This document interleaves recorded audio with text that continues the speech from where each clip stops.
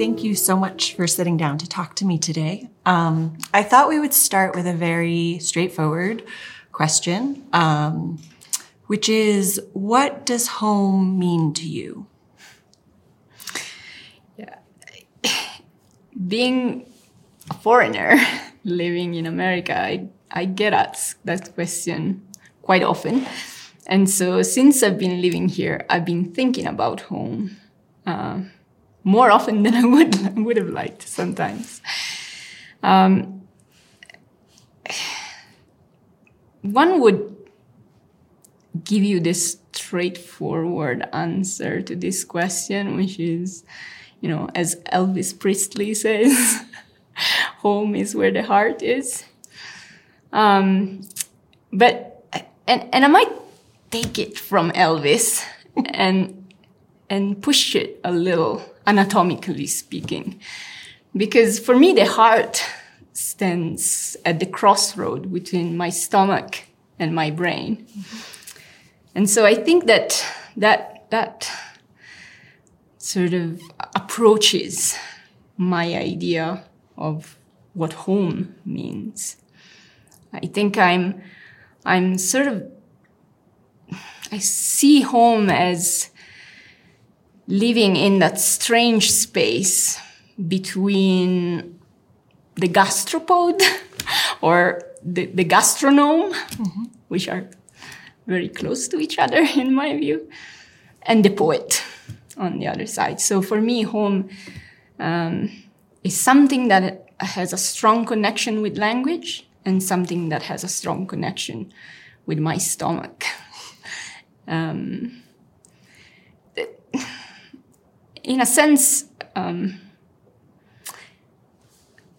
I think if I can quote, there's a wonderful passage by Francis Ponge. He's a French poet. He wrote this portable little book. It's called The Nature of Things, or Les Parties Prises des Choses. So technically on the side of things. It's a book that has been written in a tragic period of the history of Europe. It was written in 1942. And strangely enough, Francis Ponge starts thinking about objects and about how objects define our relationship with the world. And so I'm going back to the gastropod. I would like to quote from one of his prose poems. It's called The Snail. Actually, Snails. And he says, unlike the gastronome, that dry land breed, which also follows its stomach, these gastropoda, snails, are fond of humid earth. Go on, they advance at full length, adhering to it all the way.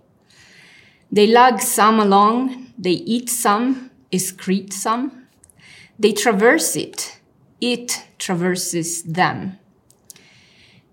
This is interpenetration in the best of taste, tone on tone, you might say, with one passive element, one active. The passive nourishing as it baits the active, which moves from place to place while eating. So I always thought about snails in relationship with home and language, because they are this fascinating creature who have no choice. They carry their home on their back. Paradoxically, the only time they are not at home is when they move. But I find fascinating the way they move. So they eat their way almost across the world. They have a strong connection with the land. And that's sometimes how I feel. I eat my way through my. I eat my way in a sense as a way of relating to the world outside. So that's beautiful and really interesting. I want to ask about the eating your way, if we can break it down a little. So the idea of taking your environment and ingesting it and incorporating it into, when we go to eating, it feels almost like your physical constitution, a melding with an environment. Can you say more about what speaks to you about that? Yes, I am a very voracious being. I eat food, I eat poetry, I eat books. But eating for me is a very, very interesting sort of process, because it's never just active, as for the snail, right? They traverse the land, right? So they eat their way through the land, but the land traverses them. Mm-hmm. And so, in a sense, since I've been living abroad, I felt that my identity has been negotiated in this sort of process between eating and being eaten. Mm-hmm. So, and it's fine. It's not anything cannibalistic, mm-hmm. but it's a process where you have to be vulnerable enough. In order to encounter the other, you have to be vulnerable enough to offer yourself up to be eaten. There's a wonderful quote from a movie. It's called Big Night, sort of Italian-American movie about the culture of eating. And the main character, Primo, of course, like first course, at a certain point is desperate. He feels he's losing his identity. And he says something that touched me profoundly. He says, "This country is eating me alive." And in a sense, that can be interpreted in the most negative sense as a complete loss of identity. But I learned in my time here that being eaten alive is a great way to learn about other cultures. Mm-hmm. Do you have particular ways in which you think about the way in which American culture has eaten you? I mean, are there specific things that strike you as from the outside in? Yeah, absolutely. Is very puzzling. To me, America is a great mystery, especially the American supermarket. But because you name things in the same way, but names lose their sense, especially when it comes to food. You know, typical example, pizza, right? Pizza here for me doesn't not correspond to what to the usual meaning I ascribe to that word. Mm-hmm. And so in that sense, it is a sort of shocking, mm-hmm. Shocking relationship with something that you think so familiar, that you think you ought to be so familiar, and then it presents itself as something completely different. And at the beginning, it hurts a little, uh-huh. right? You struggle to find that familiarity. You want it. You want to feel comfortable. But then you learn that this comfort actually keeps you alive. This constantly being on the edge of having to interpret reality in a continuously renewed mm-hmm. form is what keeps you intellectually challenged, mm-hmm. is also what keeps your identity together, paradoxically. It's interesting that it just went from the stomach to the head in a certain way, so the idea of it keeps you constantly alive because you have to interpret reality. That feels like intellectual activity might be too strong. You know, I think that there's sentimental activity, there's just perceptual activity, all kinds of things. But it does pull it a little bit simply from the shock of like your stomach saying, I thought it was going to be pizza and this is not pizza, to a set of interpretive processes. Can you talk a little bit about that relationship between the stomach and the head? Yes. I mean, for an Italian, I think the connection is very straightforward, because sapere and sapore, so to know and to taste, are the same word, right? They have the same root. And so for us, food is always culture. Is always mediated by our intellectual experience, which includes the emotional sphere. But is always mediated through the common feature, which is the tongue. So the language and the flavor are always somehow intertwined. It's hard to separate them. Yeah, I want to think about that more, because I think even the image of the snail for me makes me ask about that. Something like, is there a difference between my ingestion of the world and even the kind of veracity of appetite? Like on the one hand, I love connecting that to the intellectual appetite to know. On the other hand, part of me, it's not exactly resists, but I have a question there of, isn't it different, the kind of diving into a plate of food and the kind of satisfaction one gets, and whatever happens when you have a moment of insight? And I just want to sort of frame that by saying, I anticipate you telling me they're closer than I think. And it may be a very American attitude that says the food is sort of satisfying my belly, but what I do when I'm thinking about a book, that's very different. So I'm open to that, but I'd be interested in hearing you talk about it. Yes, I think maybe we can take it a step back, because one of the first things I noticed when I came to America, and that my mother is still mad about, is the lack of tablecloths. So I'm not particularly attached to a tablecloth. I never stopped and thought about the significance of a tablecloth. But now more and more, I start to think that the tablecloth is the beginning of this sort of transformative relationship that is this process of eating, and is sort of the mediator between stomach and brain. If you think about it, the tablecloth in Italian transform a word that is masculine, tavolo, table, you have it too. But when we prepare the table in order to eat and we put a tablecloth on, the table becomes feminine, tavola.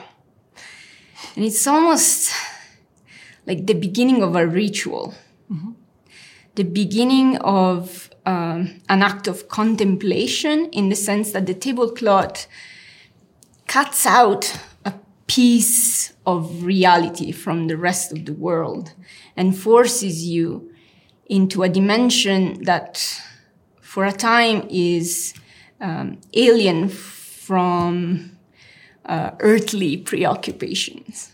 And so you sit down, you have this transformed table that invites you, and you cannot help, in a sense. Like, I think, in a sense, the tablecloth forces you to see food as a sort of sacred cultural event, rather than just something that satisfies your appetite or your lower appetites. Let's call them like that. Yeah, no, that's really interesting. I wonder about, so when we think about thinking, and the kind of pulling apart and putting together discernment, a kind of the different, sort of features of thinking that we work on here at St. John's, sort of honing. What is the parallel with eating, and is it connected? I mean, I think that the earlier thought about tasting and knowing the world being so close. So as it speaks to knowing the world, what what happens at the table with the tablecloth? Right. I think it needs to transform a strict idea of knowing. I think when you know through the process of eating, you are conscious of a process that is the process of establishing or finding a way to relate yourself to the world outside you. Mm-hmm. It's a process that calls to sort of your basic biology, so an instinct of survival, but also, at least for me, it elevates that simple instinct of survival to a way of understanding yourself in a network of relationship with your land. So the food has a strict relationship with the land you come from, but also with the people that are around you. I mean, for us, the very concept of family means people that sit at the same table together. Mm-hmm. So in a sense, you could say that it's probably stretching the idea of knowledge. Mm-hmm.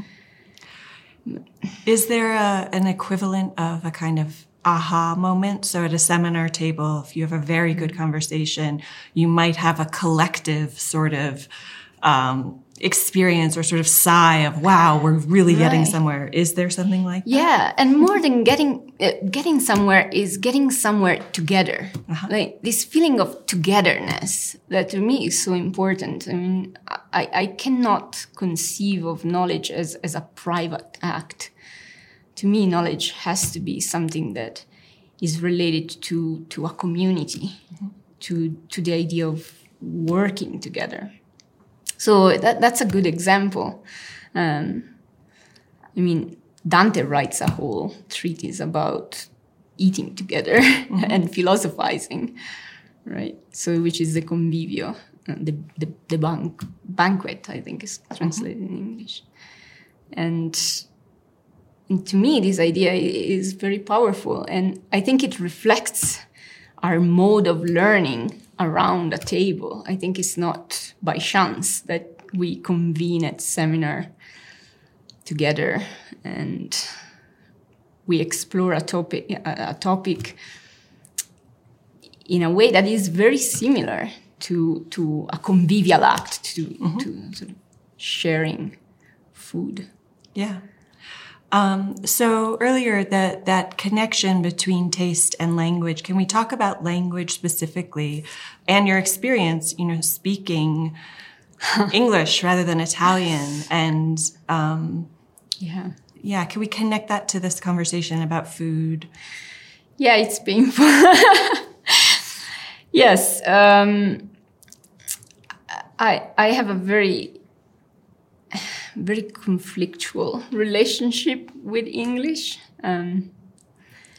partly because of that lack of familiarity that sometimes stifles me.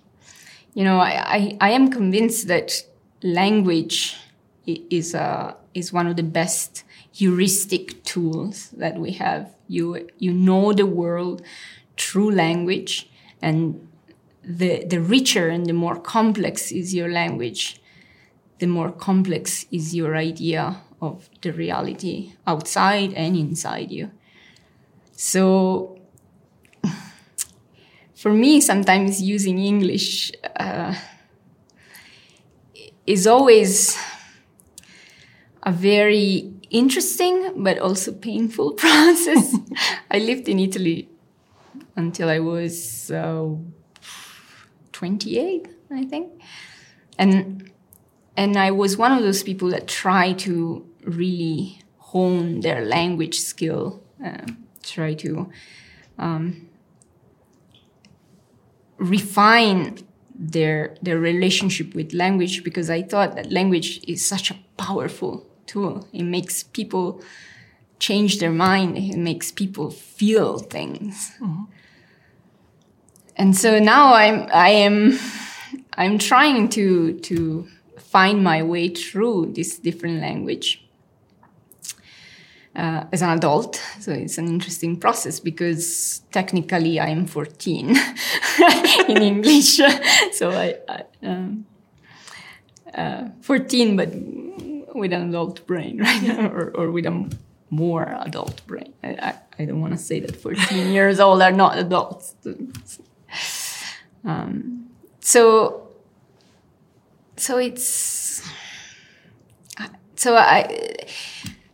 That's why I started with the gastropod. I feel very close to those creatures. I like to adhere to language, and I like language to pass through me. Mm-hmm. And I see language as a very transformative experience. Mm-hmm. But sometimes with English, it's a challenge. It's interesting because I think one of the things that we say to our students is something like, we come into the classroom often with preconceived notions, even preconceived ways of talking about important things that we may disrupt in the classroom, right, and that might call on them to use words about familiar topics that are new to them. I had a seminar partner early on in my time at St. John's who would call students out who used words, things like, I don't know, psychology, mm-hmm, or totalizing words to encapsulate a whole set of things. And he would slow them down and say, well, what do you actually mean by that? And suddenly they were in a position to sort that out in language that they wouldn't normally use, and often simpler terms. So I feel like one of the things that we tend to think is that a disruption of the natural flow might be a good thing. And if you think about the music of language, it might, mm-hmm, it might not be as elegant actually at the beginning, but there might be something useful to that. So I wonder what you, on the one hand, not being at home in the language, it absolutely makes sense to me that could feel painful and as though maybe you couldn't quite get to the heart of your thought.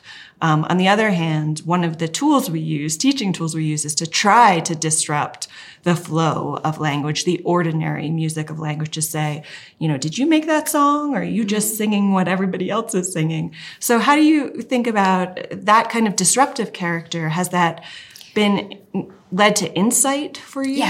Yes, no, absolutely. Yeah. Absolutely. And that's what I was trying to say in the sense of eat and being devoured, mm-hmm, right? My relationship with English is always one of wonder or wonderment. Mm-hmm. I don't know, wonder, I guess. Because it's something that I don't take for granted. So is a tool that I have to keep shaping, honing, mm-hmm, and that allows me, in a sense, an interesting, different perspective on the language as a tool for knowledge.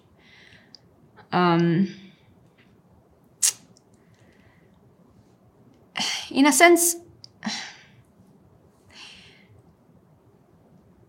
I think the hardest and the most helpful thing for me with English is trying to be ironical, mm-hmm, with the language. Irony, comedy are absolutely like cultural phenomenon. They are imbued in the place, in the culture you come from. Italian humor is very dark, but comedy and irony have an interesting mechanism that always helps me when I need to try to understand my relationship with English, because they always force you out of the word, of the meaning, right? They force, in a sense, a foreign perspective on reality and on what you want to signify or denote with your speech. So in a sense, irony for me is the most difficult thing, but also the most helpful thing, because of this this pushing me out and forcing me to reconstruct a path to the word, or to the way I want to seize a reality with my speech. So in a sense, that's an interesting thing. And I was reflecting about this. Actually, irony is again linked to the throat and eating. So the term Goliardic comes from gola. So, again, we're back to food. Yeah, we're back to food. I mean, I have some instinct, although I'm feeling pulled away from it, that I sort of have asked it already, but something about the immediacy of taste and our relationship to food. And I guess I could go in the other direction and say where we might often distinguish between, as you put it, sort of the lower pleasure, if you think about it that way, of food and whatever we're doing with our thinking. But I think it's interesting that visual you gave us of the table and the tablecloth and the ritual involved with eating together, and thinking about thinking as ritual. Not simply as, I think it's too easy to say, well, when we eat food, we're taking something from the outside world, putting it in. So clearly we're having an encounter because we are rational beings and it's going to relate to knowledge in some respect, but that's a more kind of brute contact. Whereas with the intellect and the kind of processing that goes on with language, there's something more complex going on.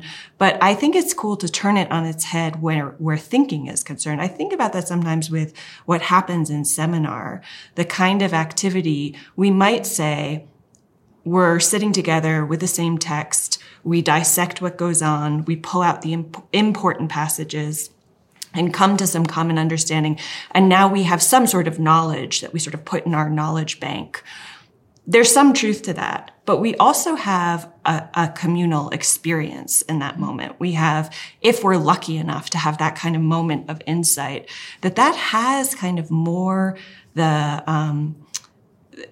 it feels a little bit more like the tasting of a good flavor than a kind of intellectual ratcheting up of truth claims. There is something fundamentally experiential about what happens in the classroom. So that's an interesting turn for me to say, what is ritualistic about our seminar process, our thinking together, and does that shed light on a kind of more intellectual knowing in a way that we don't typically think?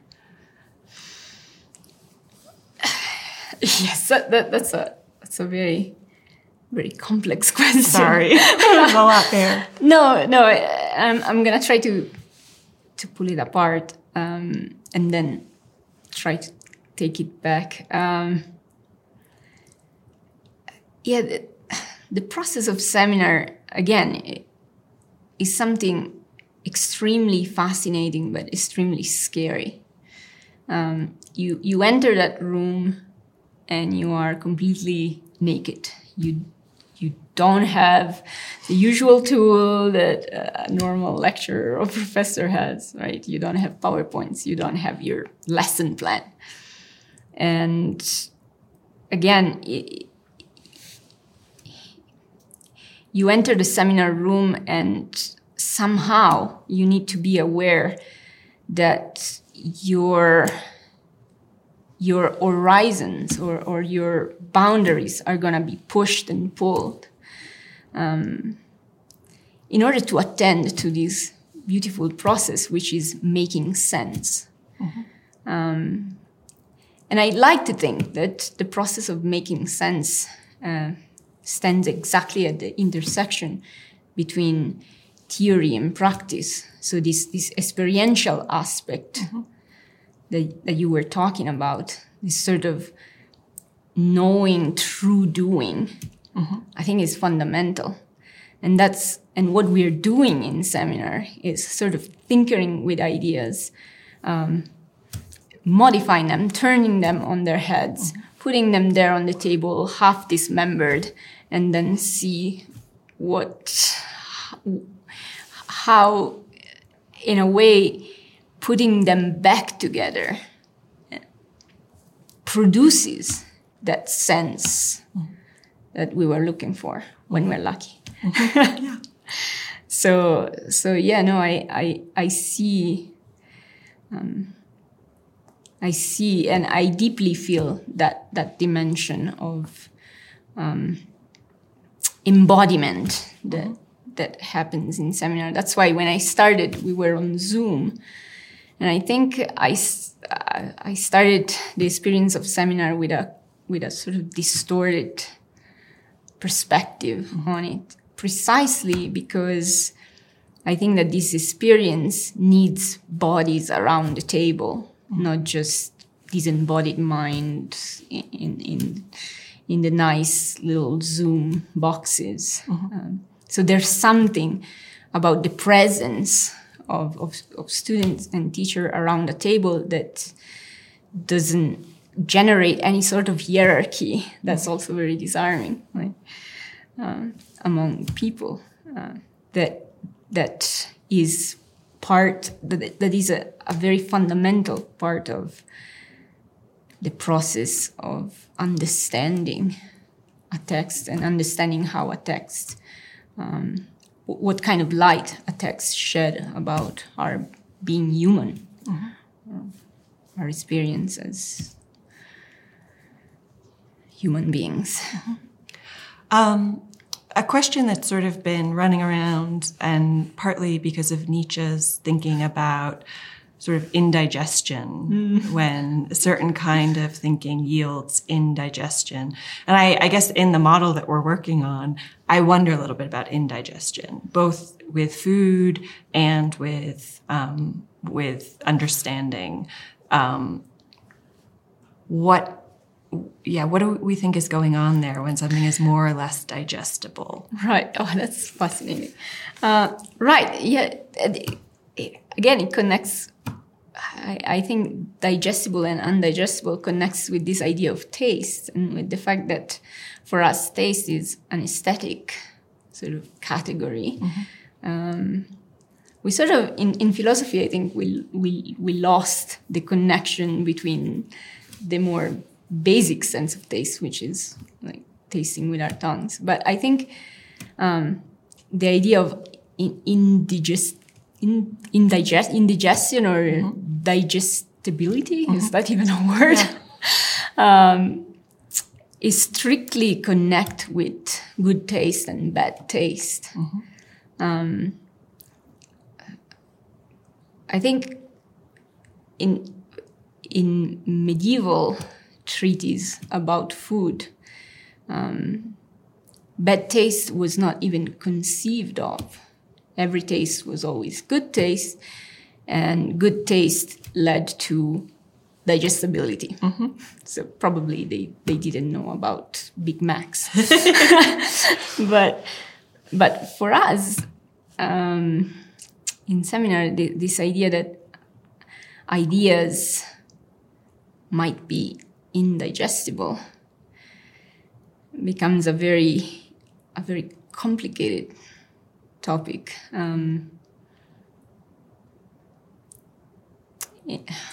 It's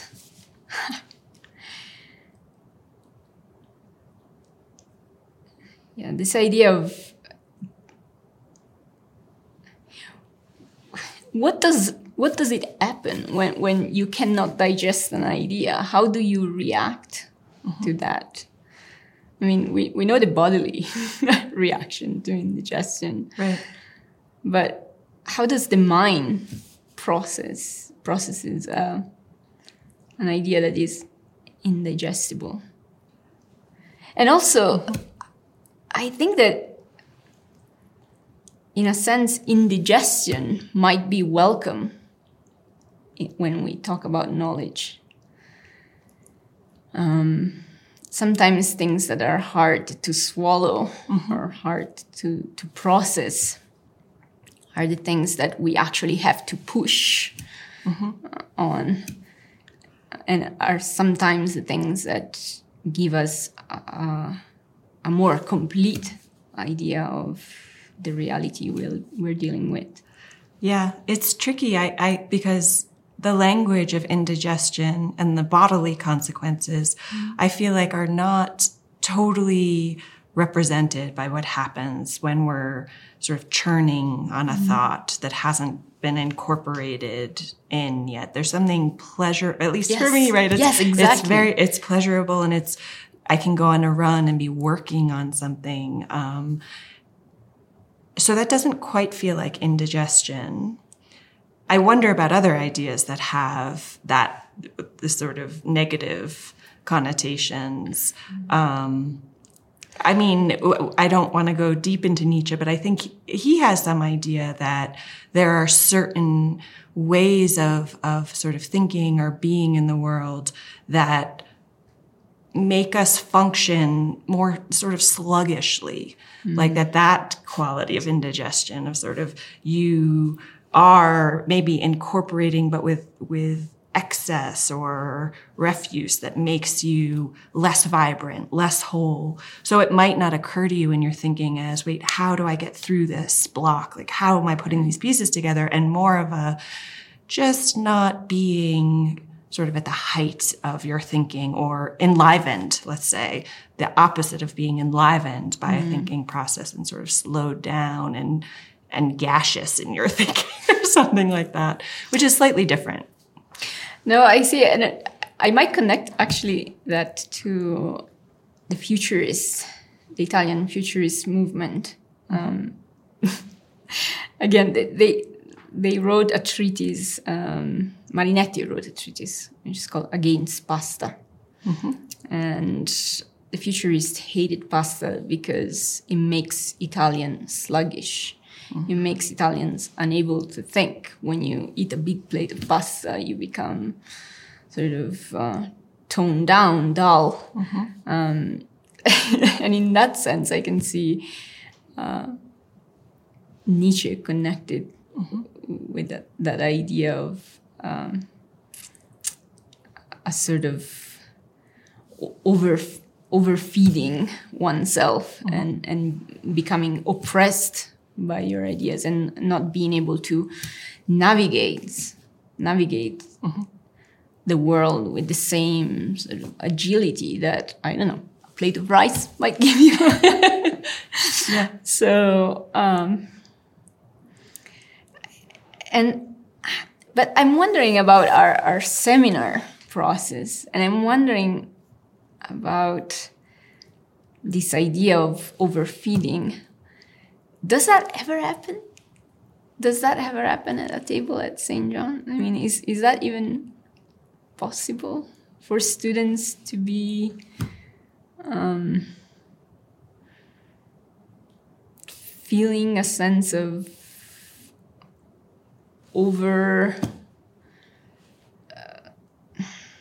overstimulation or like sort of darkening and dulling of their faculties? I'm trying to think, how does that happen for our seminar process? Yeah, that's a hard question. I'm not sure. I mean, it reminds me a little bit of what we were talking about earlier. I don't know if this is right, but wondering whether if people come in sort of with preconceived notions, but fleshed out ones, so they could talk at length and sort of, I think I said earlier, that, sing a song that isn't theirs, but sing it nonetheless and have a kind of stimulating effect that the other people in the classroom are both familiar with because it's the discourse that's already out there. Mm-hmm. But something like that, I wonder about a kind of joint song that could be full of a kind of energy, but not what we're hoping to get at a seminar, which really is about the tapping into a thinking that hasn't happened before. I'm not sure. That's my reaction. I see what you mean. I would call that homogenized. The baby food that is pre-chewed for them. Yeah. Yes, I think in that regard, yes, in a sense, is a sort of undigestible product because it has already been chewed by other people, and you're just sort of you're not going through the process of tackling and wrestling with ideas because you come in with your nice and easy jar of Gerber or whatever it is. So I think that's a dangerous part of seminar. I don't like when our students come in with that perspective, and with associating that with an idea more than the indigestion, like pre-chewed food, that makes it even more disgusting for me.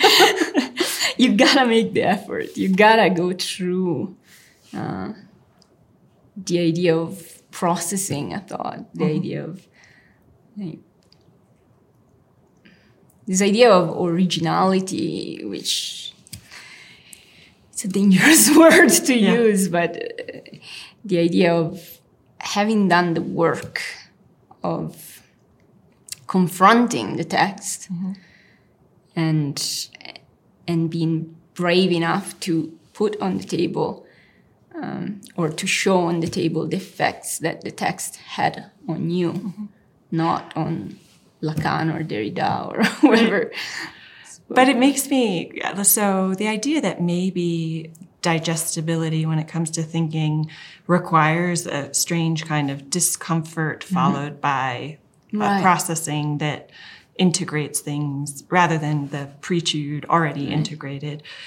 What about flavors? What about going back to real food? Right. Is there something, I feel like I could learn from you about this because I'm not sure I do eat food in that way, even though really though, I think that there is a sense, the idea of it being very functional in American culture. I think that's true largely. You don't set the table in the same way. Although we do at my house. I grew up that way and I make sure we set the table. But I do think there's a kind of distance from that deeper relationship. But my question was really about that notion of it taking work in some respect that I think we can see at the seminar table. What would that look like at the level of...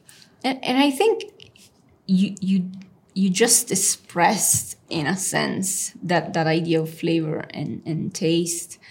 Because I think that when you read a text or when you read poetry, your understanding doesn't just come from an intellectual mediation, but it comes from actually getting close to the word, doing work on the word, which is similar to the process of extracting flavor and tasting.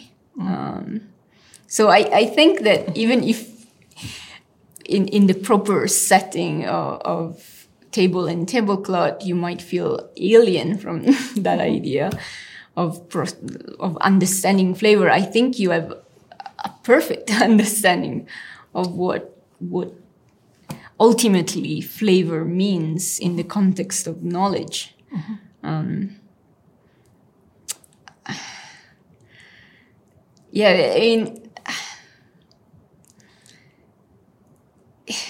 thinking also about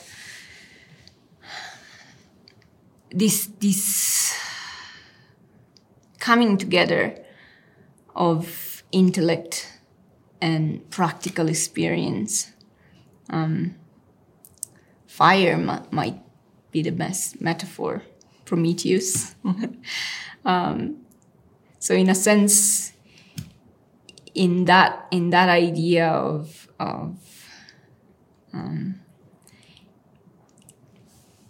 giving you a tool that can transform nature into culture, food and knowledge are very similar. And, fire, chewing are all ways, like technological ways or biological ways, in which we constantly transform nature into culture. So maybe we can go back to the original image of the snail, given that we've talked in many ways about this process of digesting the world, either intellectually or through our stomachs. And back to the question of home. And you brought us to that image immediately. And so, given what we've talked about, how have you found home? How do you relate to that snail, sort of in your journey? Right. I think I mentioned this before. It feels to me that the snail doesn't have a choice. Like somehow it carries its home around. I feel I'm wondering, do I have a choice? Can you ever sever your ties with your origin?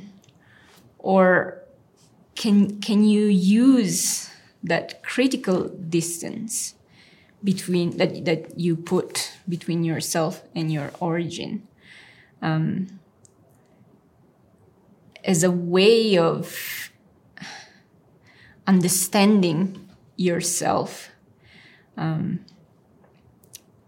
not simply as a direct product and consequence of your origin, but as an individual that can grow and integrate their identity through the relationship of everything that is not home with everything that is not home. So, I often wondered about that. And the idea of home started resonating with me, especially when I arrived at St. John's. This might feel very, very awkward, but when I came here and I started meeting with tutors and with students, I had this strange feeling of belonging. To quote another famous singer, these are my people. Like this idea that I landed in a place that, as unfamiliar as it could be because of being, in a strange country, in a very particular location here in Santa Fe, but that felt immediately like a place where I could belong. And the idea of belonging for me has always been a difficult question. I'm one of those people who is hesitant, even, join the queue at the post office for the fear that, I don't want to be a part of this. But when I arrived here for the first time, I even had this stupid thought, I'm going to buy the T-shirt that says St. John's. I belong. And I think like moving away from this sort of triviality of the T-shirt, the reason why I felt I belong is that for the first time, I met people who had my same enthusiasm for the idea of exploring life with a continuously renewed outlook. Mm-hmm.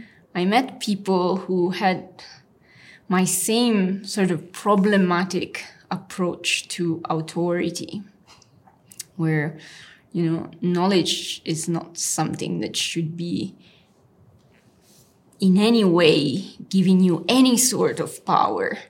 It's actually a very destabilizing process. And the fact that I saw in the tutors and in the student this ability of feeling comfortable or trying to feel comfortable and to find an equilibrium in this completely destabilizing framework, mm-hmm. Where knowledge is a constant challenge to yourself. Mm-hmm. I felt that, yes, this is home. This is as close of an experience of home as I can get. Mm-hmm. And it is paradoxical that the most destabilizing experience is the one that I embraced as a way in order to explore familiarity, the concept of mm-hmm. belonging. Mm-hmm. So, it's familiar to me, and it's a nice sort of articulation of what St. John's is, I think, for people who have these sort of drives to understand the world in certain ways. I think finding your people is what a lot of people feel when they land here. It leaves aside the painfulness of the language and probably the great frustration, I imagine, at certain aspects of the food culture here. But, is that part of that sense of this choice question of it's not as though you have a choice. You sort of land in a world where one way or another, maybe for everyone, certain pushes and pulls between this kind of finding a home where your person or soul can grow and thrive and longing for a home that is sort of what nourished and made you what you are. I imagine one experiences that in very heightened ways when you actually leave your home country and culture and reroute somewhere else. But it is a familiar paradigm to me.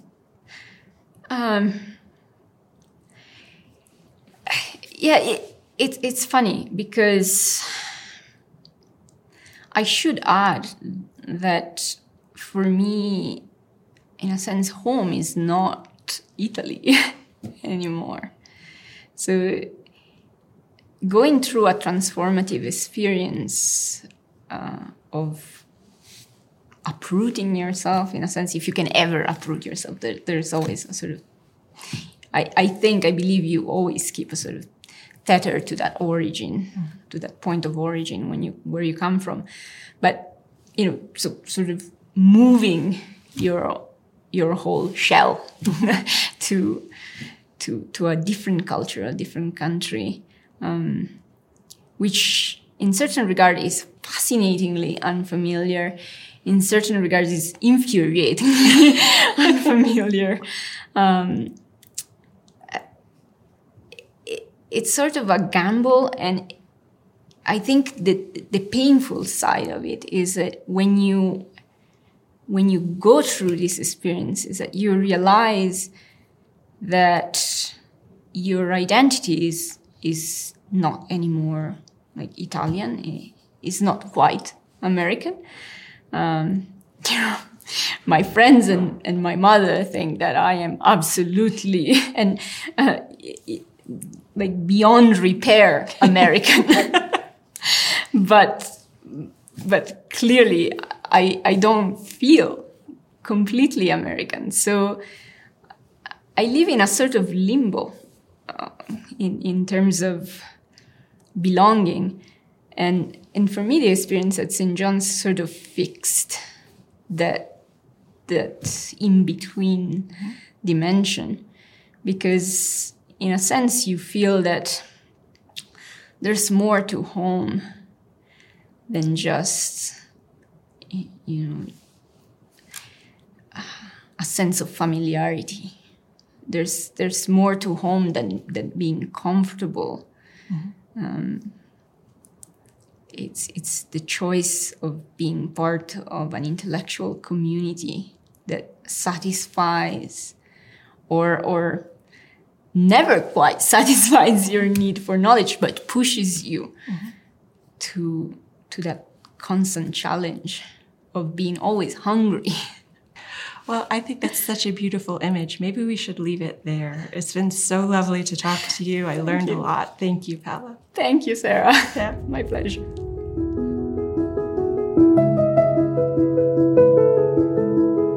Continuing the Conversation is a 20-episode web and podcast series produced by the St. John's College Communications Office in partnership with 12 FPS and Aware House Productions.